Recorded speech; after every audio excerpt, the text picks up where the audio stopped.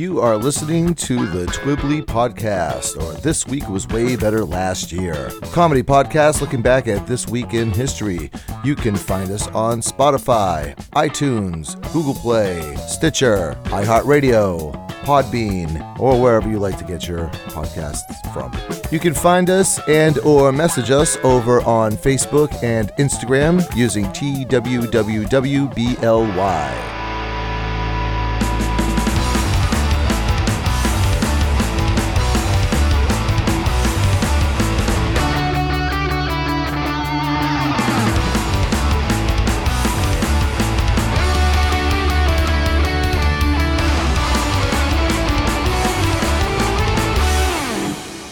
All right, hey, welcome back to Twibbly, or This Week Was Way Better Last Year. My name is Bill with one L.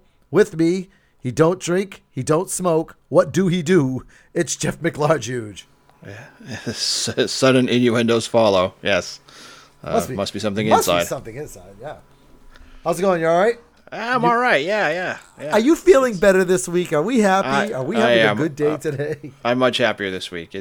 It's almost February, my most favorite time of the year to wish it was another time of the year. So I know at this point we're starting to look down it's like the Olympics, right? You're looking down the end of the luge track at the end of the run. So we got about another 4 turns and then we're out of this and back into springtime. So yeah. And New England typically has that third week in January where it's like, hey, guess what? 70 degrees. Hey, it's nice. Everybody gets the flu from the rapid temperature change because their blood isn't thick or some shit, and then and then all of a sudden it's 150 degrees below zero again, and you can't take the animals out for a walk, and then all of a sudden it's March and it's 50 degrees on one day, and then it's snowing and 100 degrees below zero the next day, and then vice versa, and then it snows on Easter. Yes, it's great. Exactly like being on a luge. Shoom, shoom. Cold, hot, cold. Wet, dry, snowy, not snowy. I know. It's about a wonder when living in New England, windows don't shatter more often from the rapid temperature changes. I tell you what, every now and then I just look out my window and I half expect to see one of my neighbors just running, just going, ah! Just running up the street in the snow, with no shirt on because they've just finally snapped from the winter, the darkness and the cold and the wind and the no trees and the cabin fever, like The Shining, and the cabin. It's been especially difficult this winter too. It's like places aren't open, you can't go as many places, you can't do as much stuff, and it's like pretty soon we're everybody turns into McCready from The Thing. No one trusts anyone. No, I'm gonna turn into Jack Torrance.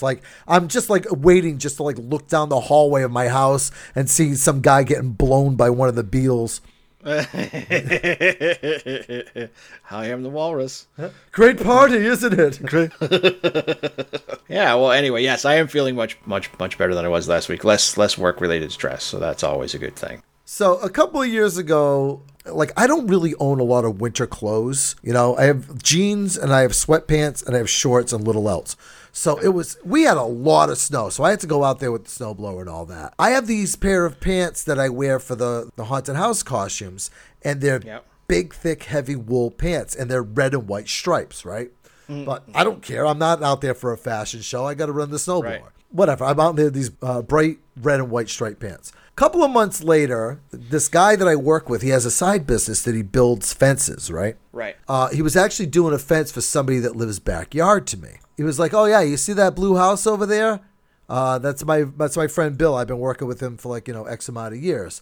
And they're like, "Oh yeah, we know who he is. We don't really know him that well, but I know who you're talking about." They go, "Is he a circus clown or something?" And the guy says, Bill is a lot of things, but a circus clown is not one of them. But you know what? He would be one if that was a potential career choice. Yeah. If juggling was something that I could have pulled off learning how to do, I would have been right there. My God, can you imagine these poor people who think they're living next door to a rodeo clown, right? And then this summer I'm riding around the neighborhood on a unicycle. They must think I'm out of my mind. If I were you, the next time I went out there to do the old move the snow with the snowblower, I would make sure that I was in full clown regalia. Oh, I'm going to buy a big red nose.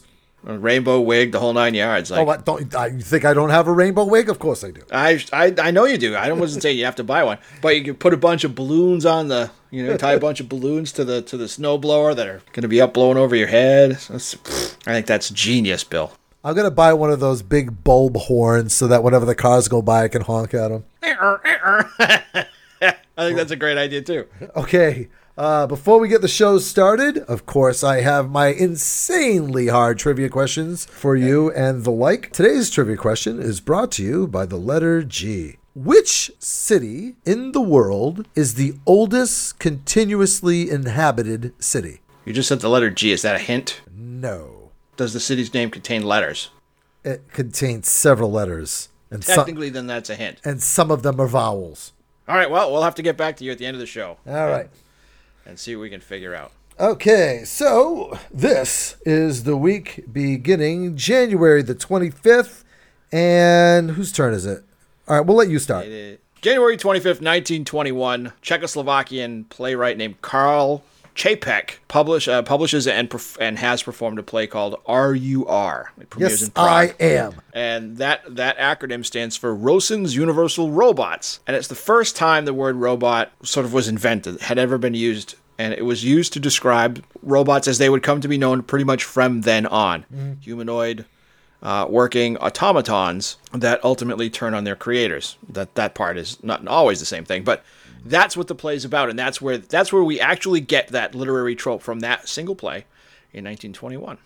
That's so awesome that robots weren't even invented yet. They were invented as a piece of science fiction, and the first thing they do is go awry and kill everybody. It's like, can you imagine somebody that built like an actual first robot? They must have thought he was crazy. Right. Don't do that. Don't do it. Don't turn it on. What are you talking about? All it can do is walk and smoke cigarettes and move a vacuum cleaner.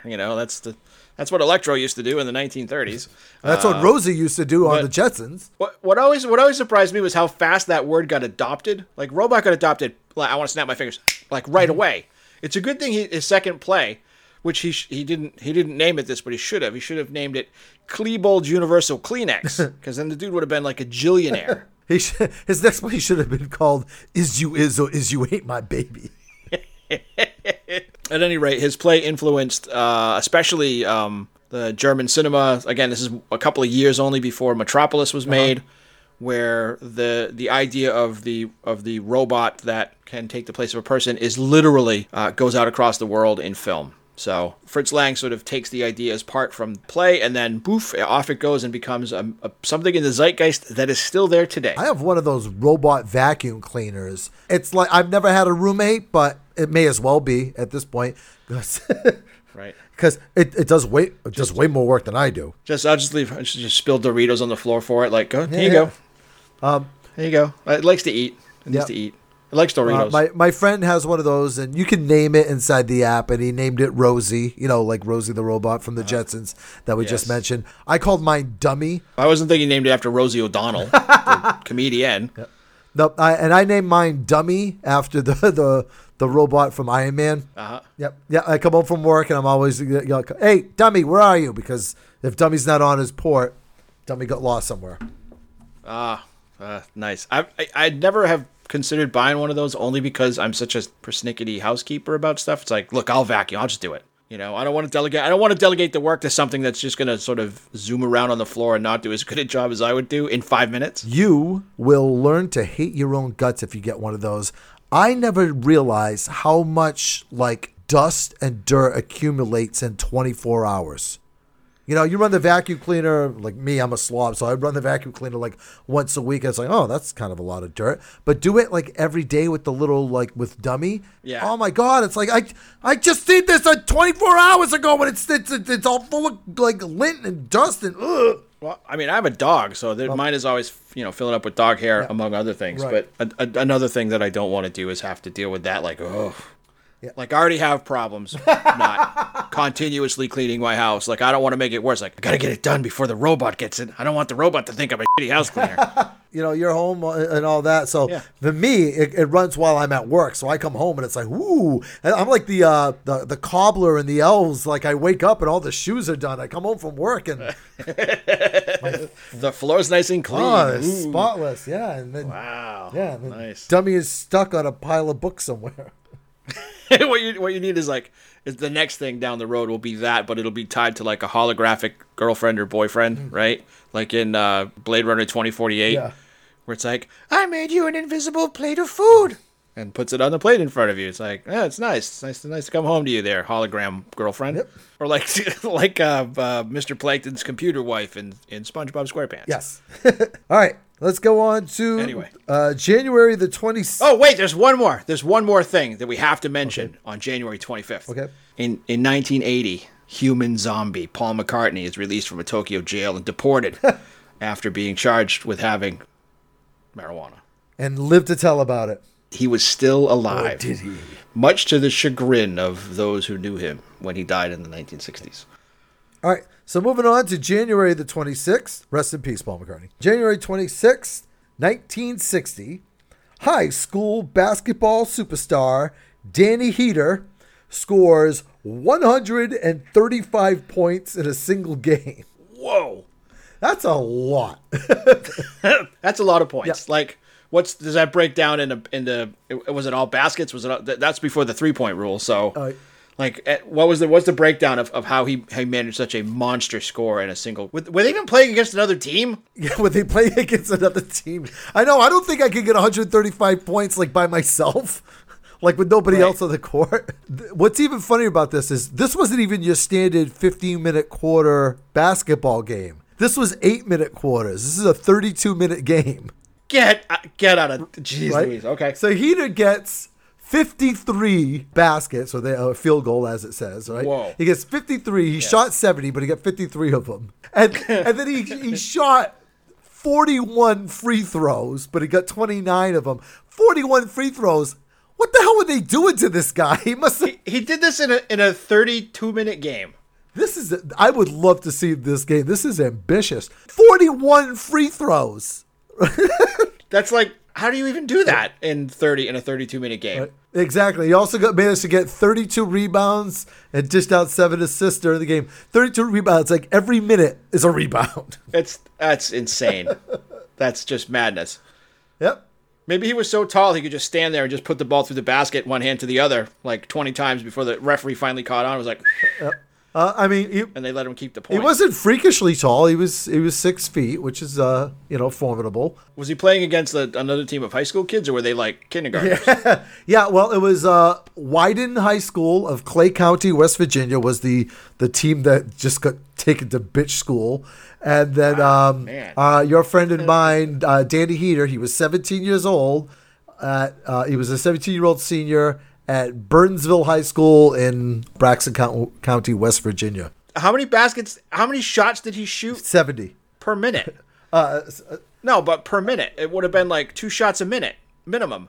Plus the time to set up. 70 shots in 32 minutes. Yeah, that's one every 30 seconds, yeah. It's one every 30 seconds. That's not including the time it takes to set up a free throw. It's less than one every 30 seconds. I'm growing increasingly skeptical of the math that this game was only 32 minutes long. I just don't know that it's possible to score that much in that amount of time. You know what's not listed here on the write-up of this is what the final score of that game was. Right. I can only imagine. Well, if you've got 7 assists, there's at least 14 more points on the board. Right. You know? Yeah. So I wonder what it was like 385 to 2, you know? The other team just left after the jump ball. Like, all right, we're out of here. I mean, what was the size of the court? Like the size of like my room? It's like 12 feet long, you know? Right. Were they playing with Nerf? They using those like indoor Nerf things? Wow. I mean, I don't know how many high school basketball games you've been to. I don't think I went to any, but I can't imagine what the score was on the other team. Like, did they get any? What I think is like how they're playing that fast. They must have just looked like a smear of people. going back and forth among the court. In high school, they like shoved they must have shoved the cheerleaders out like, all right, and they're like, give me a tee. All right, get them off of there. Boom, and then off the run. We're going to be in and out of this game in under an hour, you know? Oh, God, I went to get a hot dog and I scored 74 points. Holy All right. January 27th, 1948, in a segment that we should call Things We Found After World War II that we ended up making commercially available to the United States. Ampex, it was an engine company, begins to sell the first commercial tape recorder, not only for home recording, but also for commercial recording using magnetic tape. These are like the reel-to-reel ones at that time, I'm going to guess. These are indeed the reel-to-reel magnetic tape. These are the technology came from stuff that they found in the ruins of Germany after World War II during the Marshall Plan rebuilding. Yep. They found these prototypes of what were called magnetophones, brought them back, and were like, hey, these work pretty good. I bet we could make these. And boop, there you go. Ampex is still a brand of commercial tape recorders that's used today in the recording industry. And it was duplicated many times and shrunk down, and there are different formats and stuff. But the very first ones that came out, they were sold both to professionals and to people so that they could record their favorite radio programs. Go figure. Oh, yeah. Home taping is not something that begins and ends with VHS. It started when people still only had radios and would have bought this monstrous cabinet-sized electricity gobbling monster to record, Charlie McCarthy and Edgar Bergen. My mom had one of those reel-to-reels. Whenever I first started with bands, I commandeered it from my mom because it was capable of multi-tracking. It was capable of doing 4 tracks. So yeah, we recorded stuff with that. And my God, whenever I was a little kid, I got a tape recorder, a cassette tape recorder.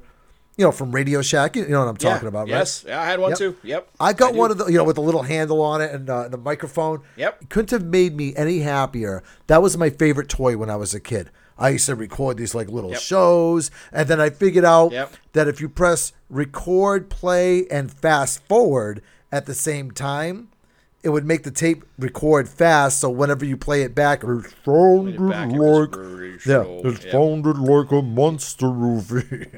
I had one like that too. It was one of those, you have it, you're like, I could do so many things with this.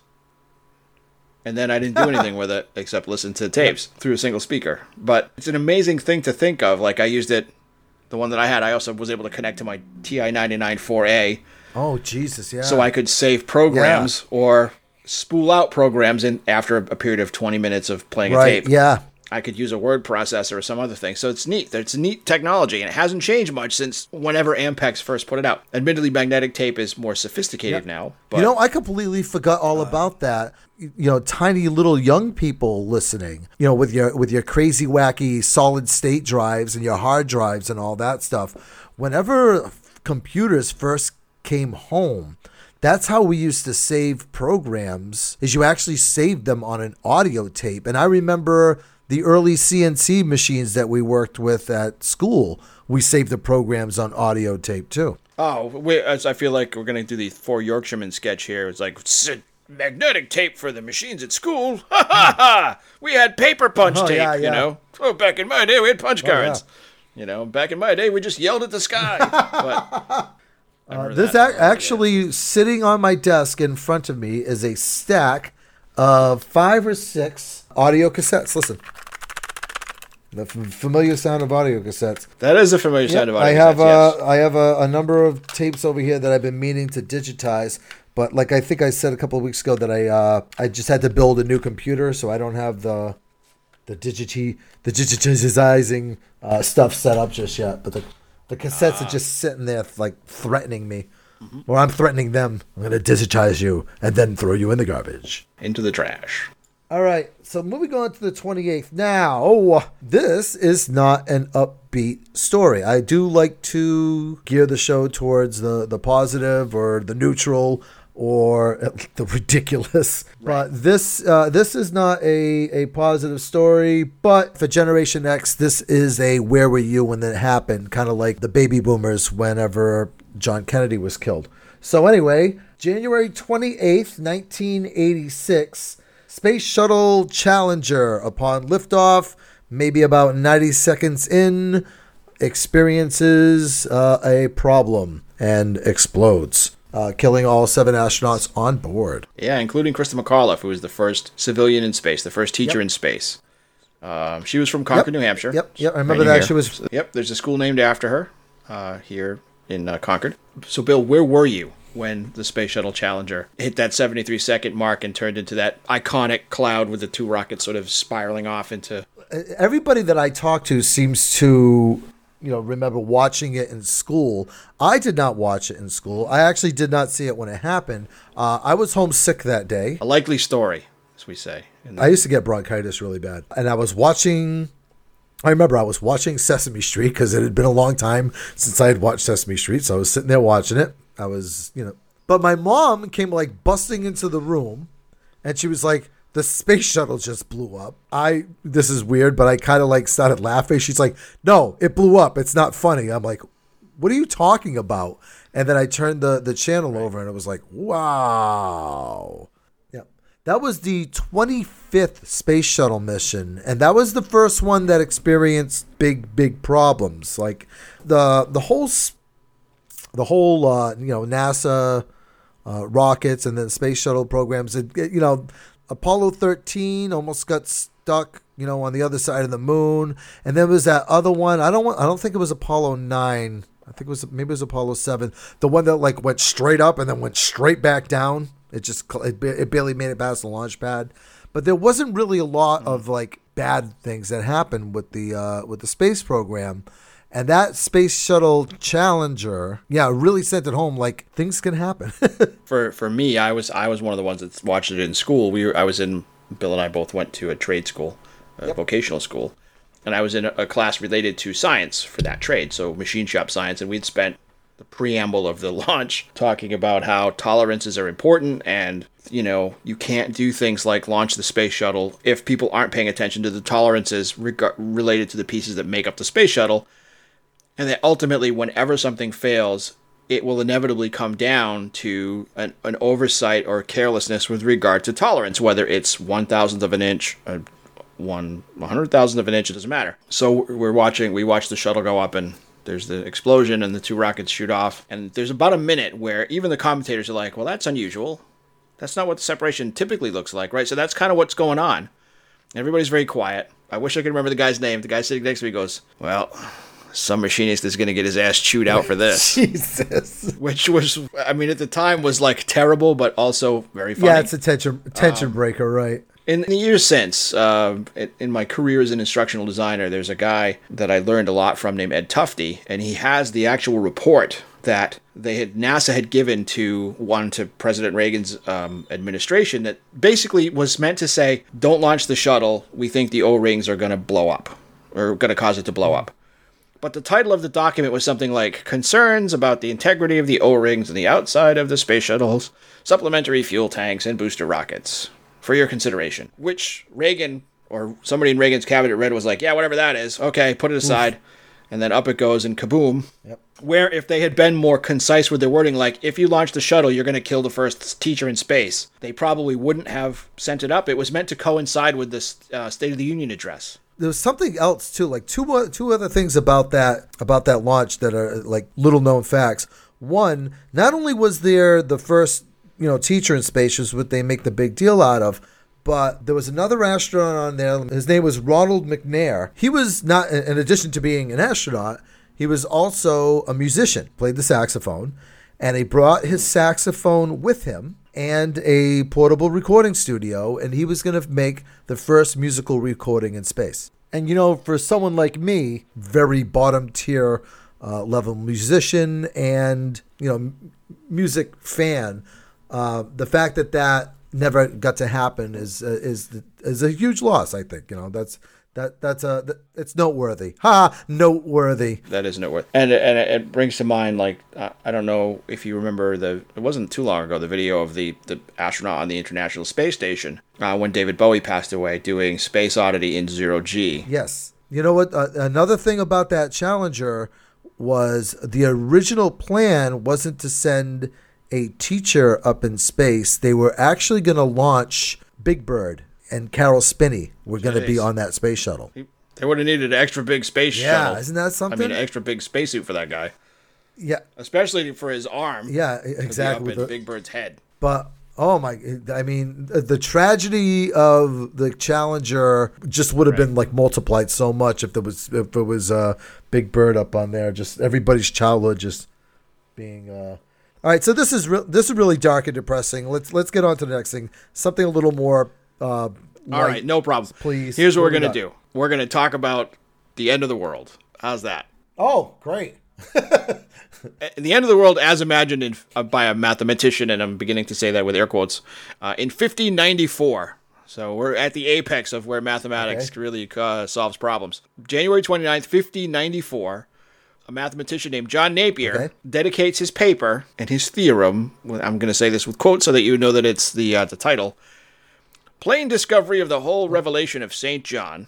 He dedicates that to King James VI and predicts that the end of the world would take place in either 1688 or 1700. So not only is he talking tolerances now, not only is he talking about 100 years in the future, but he's also got a 12-year span where it may or may not happen. And obviously it didn't. But his tolerance is plus or minus 6 years. People have been running this scam on other people since at least 1594. And been able to generate. I'm sure that, mathematician John Napier is doing most of his mathematics going like, well, I've been given 1, 2, 3, 4, 5, 6, 7, 8, 9, 10 gold coins, 1, 2, 3, 4, 5, 17 silver coins, and counting all the money that he made from selling his Revelation of St. John paper to the gullible masses of King James VI's England. Right, and it's like, well, it was like 80 years from when he had predicted. It's not like somebody went, that son of a bitch, right, exactly. I've been hornswoggled. And I'm sure that the pitcher was like, if you send me a rabbit pelt and 2 turnips now, I will send you this prayer cloth, But I don't know. But people have been running this scam, like they still run it today. You can turn on the TV today, the CBN network, and listen to people say, like, if you just give us $5, we know the world's going to end, in the indeterminate near future with a 12-year span, and I'll send you this little vial of olive oil, And it's just,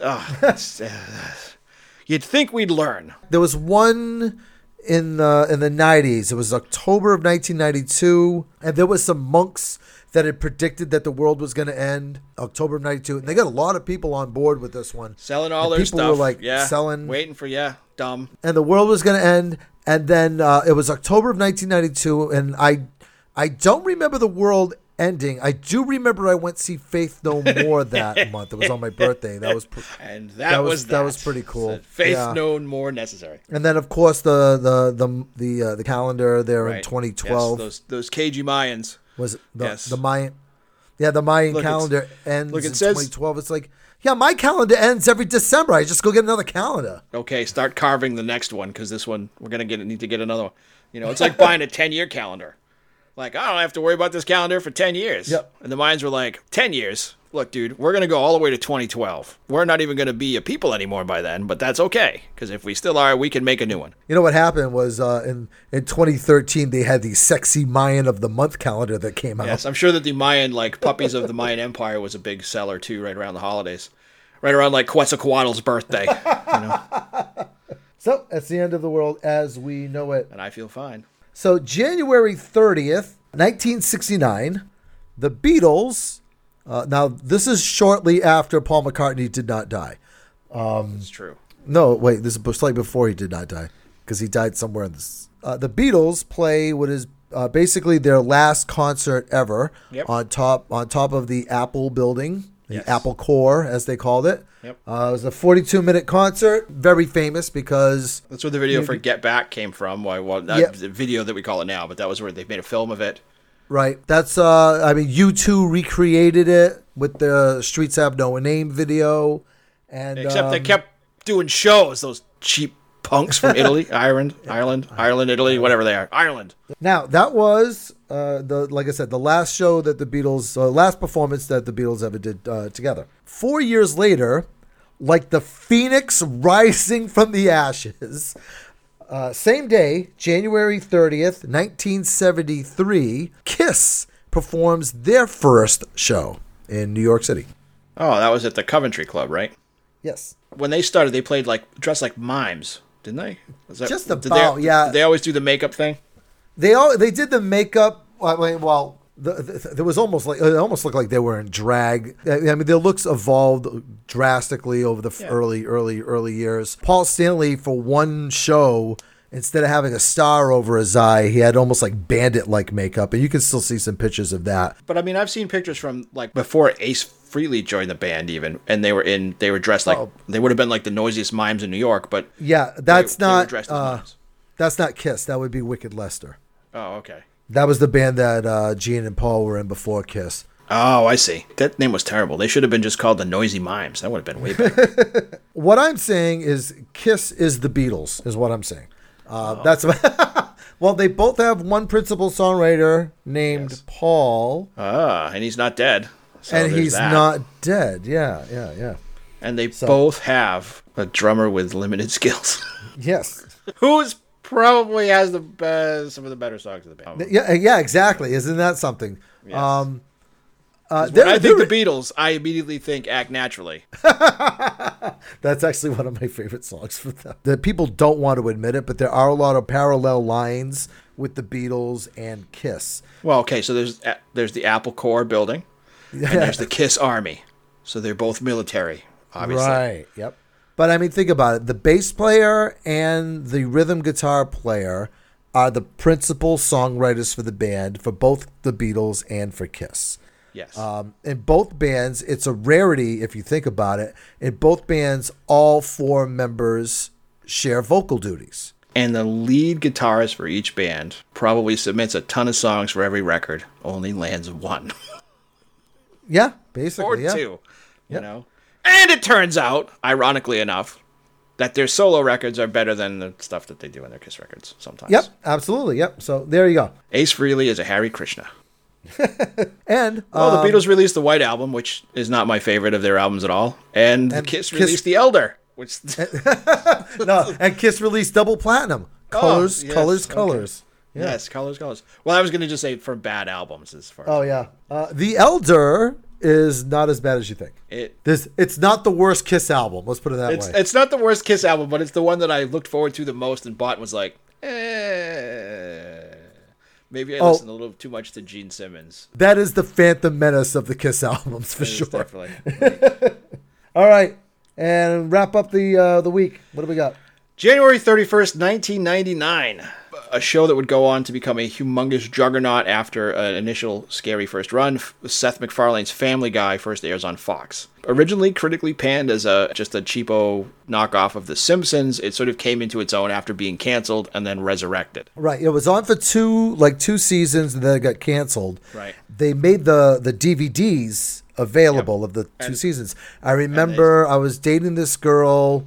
She wanted to buy that for her roommate for Christmas, and I had to go pick it up because she was busy. And I just remember sitting there and watching it and watching all the episodes and dying laughing at this like cockroach with a knife that said, "I'm gonna cut you so bad, you're gonna wish I didn't cut you so bad." It's like it was the DVD sales that led to that show being resurrected. Like it was no one at Fox thought that the show would sell, and it sold trillion, million, billion, zillion copies of it. Mm-hmm. And because of that, they thought like, holy mackerel, like people really like this. The critics hated it, but like this thing had an audience. Yep. Way beyond what they thought there was for the broadcast TV. Again, this is the cable TV, so it's not the tracking methods for TV popularity are still way out of date in 1999. So they're still relying on people with Nielsen boxes who have 3 channels or 4 channels, right?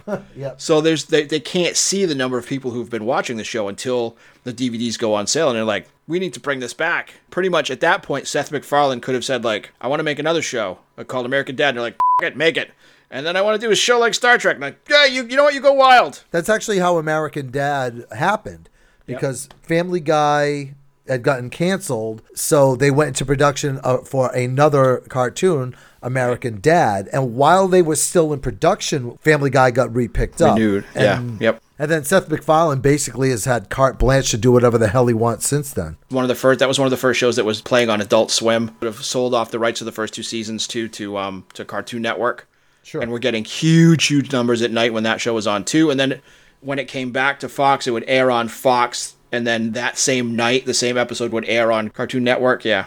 Yeah, and Family Guy still on to this day. Seth MacFarlane, not all that long ago, hosted Saturday Night Live a couple of months ago. That man has made a deal with the devil because he still looks exactly the same as he did, 21 years ago.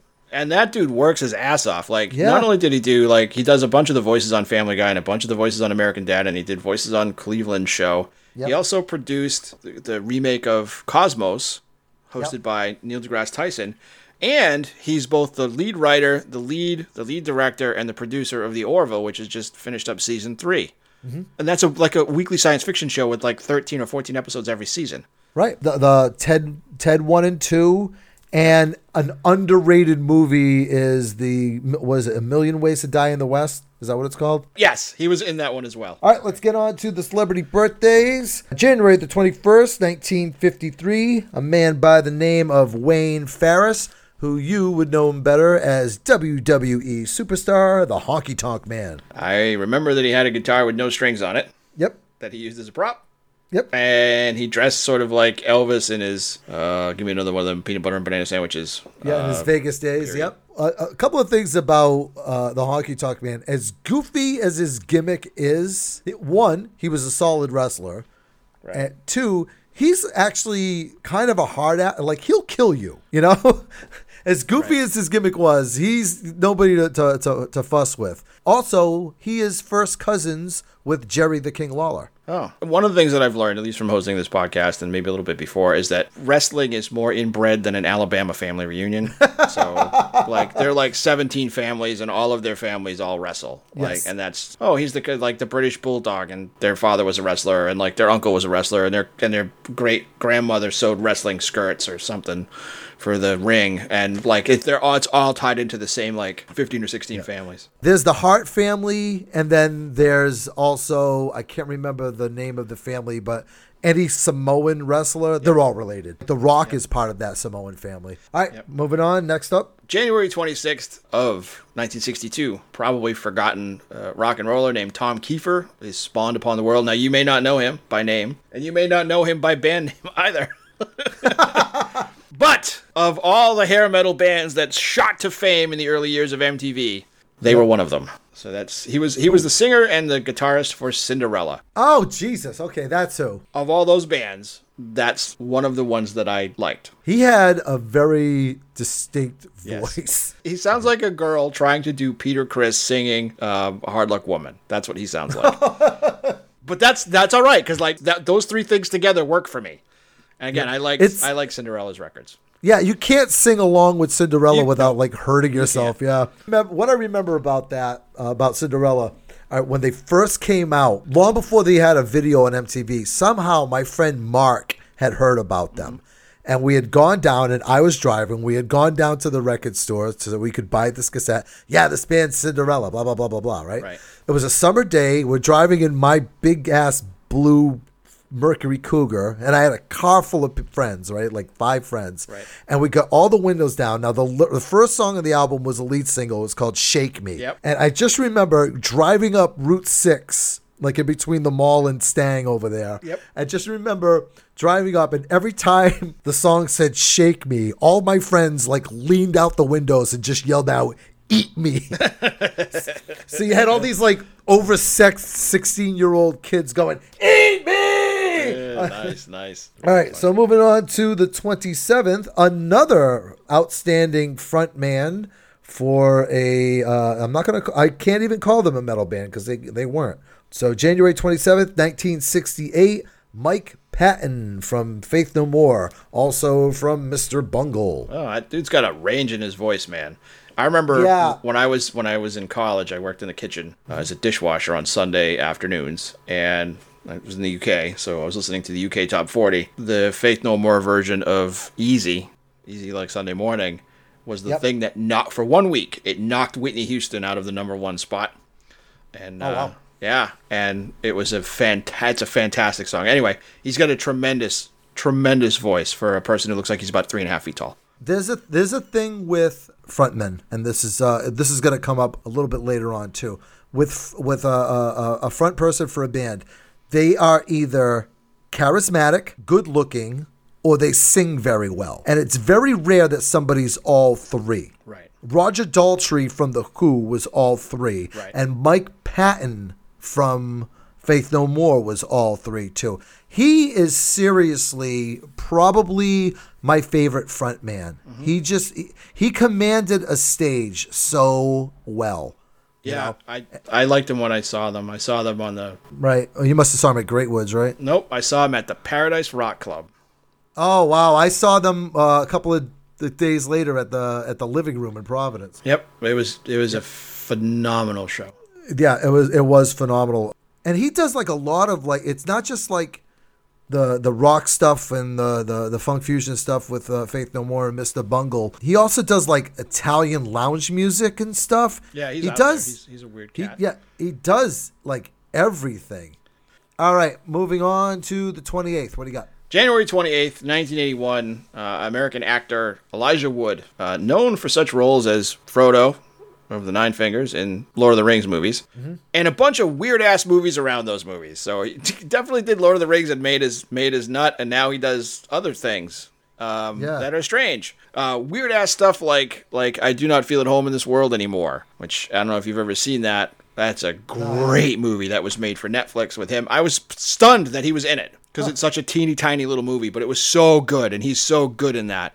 And he was really good with a non-speaking character, that crazy Kevin guy in Sin City, and all kinds of like just weird movies. I like with him and the kid that played Harry Potter too. It's like they made all this money, from their respective franchises. Right. They could just do whatever the hell they want now. Elijah Wood was involved with the long-awaited Dirk Gently's Holistic Detective Agency show too. Yeah, which was not good. I didn't get a chance to see it. You didn't miss anything. It has about as much to do with the Douglas Adams books as a book called "This Book Was Not Written by or Read by or Looked at by or Had Anything to Do with Douglas Adams." I like that he, just does whatever the hell he wants. Yep. Well, remember last week when we talked about the worst song ever, right? Which is, I hate to even say it because I've had the song stuck in my head like it's covered in spikes since then, but Miss American Pie by Don McLean, when asked what the song means, he goes, it means I wouldn't have to work again if I didn't want to. Right? Well, there you go. Yep. Moving on. All right. January 29th, 1880, vaudeville and early film comedian W.C. Fields. He was in the business from the very beginning, and he made it all through the talkies, right? He made it up through the first couple of years of the talkies. Very interesting guy. Well, here's a funny story is I was out in California some years ago, and we went on one of those bus tours, and they took us by W.C. Fields' house. And my brother and I knew so much about him and early vaudeville comedians that we actually kind of took over doing the commentary on the tour bus. Wow. Just telling different stories and stuff, to the point where the bus driver said, "Okay, shut up because we got to go on to the next house." Oh, there you go. Yeah. Nice. He used to sit on his front porch with the BB gun and shoot at children and dogs as they walked by. Nice. His gravestone says, "All things considered, I'd rather be in Philadelphia." Because he had a famous quote. He was like, "Oh, yes, Philadelphia. I spent a week there once. I think it was a Wednesday." Yep. My favorite W.C. Fields quote is, W.C. Fields was an atheist. On his deathbed, he spent his time reading the Bible. And somebody asked him, they said, "If you're an atheist, why are you reading the Bible?" He says, "I'm looking for a loophole." All right, next up. All right, January 30th, 1974. British actor this time, known for his role in Batman Begins and American Psycho, Christian Bale is born in Haverfordwest, Pembrokeshire in Wales. He also was in The Machinist, which you and I talked about a little bit earlier, where he lost like 150 pounds to play the main character in that movie. Yeah, for like 2 months he ate nothing but like a can of tuna fish and an apple. That's it. For like every day, yeah. I call it the Christian Bale soon to be in the hospital with a heart attack diet. Follow me for more recipes. For the movie Vice, where he played Dick Cheney, he gained like 100 pounds. Yeah, yes, and that's the sort of weight on, weight off, weight on, weight off, muscle on, muscle off lifestyle that puts you in the grave at 60. Yeah, that doesn't make for a long life, yeah. Right. Now, I was just thinking, like, I get out of work, I'm like, oh, I just want to relax. Here's a guy, you're not even working, you're getting ready for a role, and you're starving yourself to death? This doesn't seem like it's part of the job. I wonder what people thought, like, is he Is he a method actor? Is he pretending to be a cat? Is that why he's only eating 1 can of tuna fish a day? Yeah, he puts the meth in method acting, I guess. Right? And wrapping it up, January the 31st, another one of my favorite frontmen, although he doesn't have the vocal range of Mike Patton, that's for sure. And he doesn't have the vocal range of George S. Patton. He doesn't have the vocal range of my vacuum cleaner robot. Or Michael Myers. But charisma galore is Johnny Rotten, or John Lydon, from the Sex Pistols and from Public Image Limited. Really, really, really fun guy to watch in interviews, especially when he was young. There's this one YouTube video I was watching where he was on, like, it was almost like a talk show where it was him, Joan Collins, and a few other people, where they would play like the hits of the day and asking them what they thought about it. And everyone was like, oh, I like this song. This is wonderful. And every time they came to Johnny Rotten, he would go, it's awful. He just took a crap all over whatever song they were playing. He just didn't like it. That definitely fits his idiom. PIL never really took off here. But then again, I don't think the Sex Pistols did either. They didn't have anywhere near the influence they did here that they did in England. Right. Like, their one tour here just crashed and burned like the year 1688 to 1700 when the world ended. Or the robots turned on us in 1921. And after that, like, one record and kind of that's it, right? Their influence is much greater than their fame. And then with Public Image Limited, it was even more so. Like, they were big in the sort of the club crowd in England and kind of made it here on college radio before Nirvana killed off all the good music in 1991. Later on in life, Johnny Rotten got meningitis. Meningitis, his brain swelled up. Yeah, and it destroyed a huge section of his memory, and he was trying to write his autobiography, and it literally took him like years to even remember who his parents were. It must have been tough. Like, you sit down and I've had writer's block, or whatever that is. And I sit down with my hands on the keyboard and imagine I'm writing my autobiography. It's like, January 31st, 1956. I am born. Today, I had pancakes for breakfast. Everything between born and breakfast is gone. I had pancakes for breakfast. It was awful. It was terrible. They were vicious. They were Sid Vicious. Wait, that reminds me of something. That reminds me. Sid Vicious, didn't he? I think he was responsible. He wrote... The worst song ever. All right, what is our contender this week, Young Jeff, for the worst song ever? I'm going to get this out of the way early. There's a version of this worst song ever that I like. And you're going to say... There's more than one version of this song?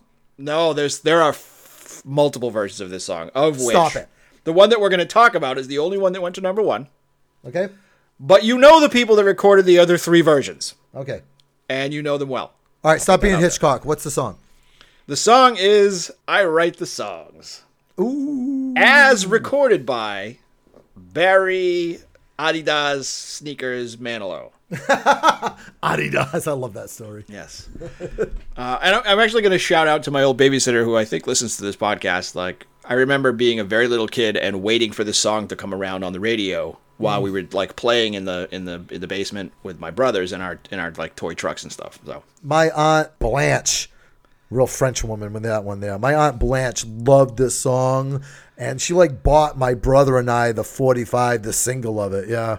That's all. I remember having this song in my house. Yeah. Yep. So again, the one that was the one that was super famous was the Manilow one. That one went to number 1. But only a year, maybe even less than a year earlier, this song went to number 13, as sung by David Cassidy. David Cassidy did a cover of this one?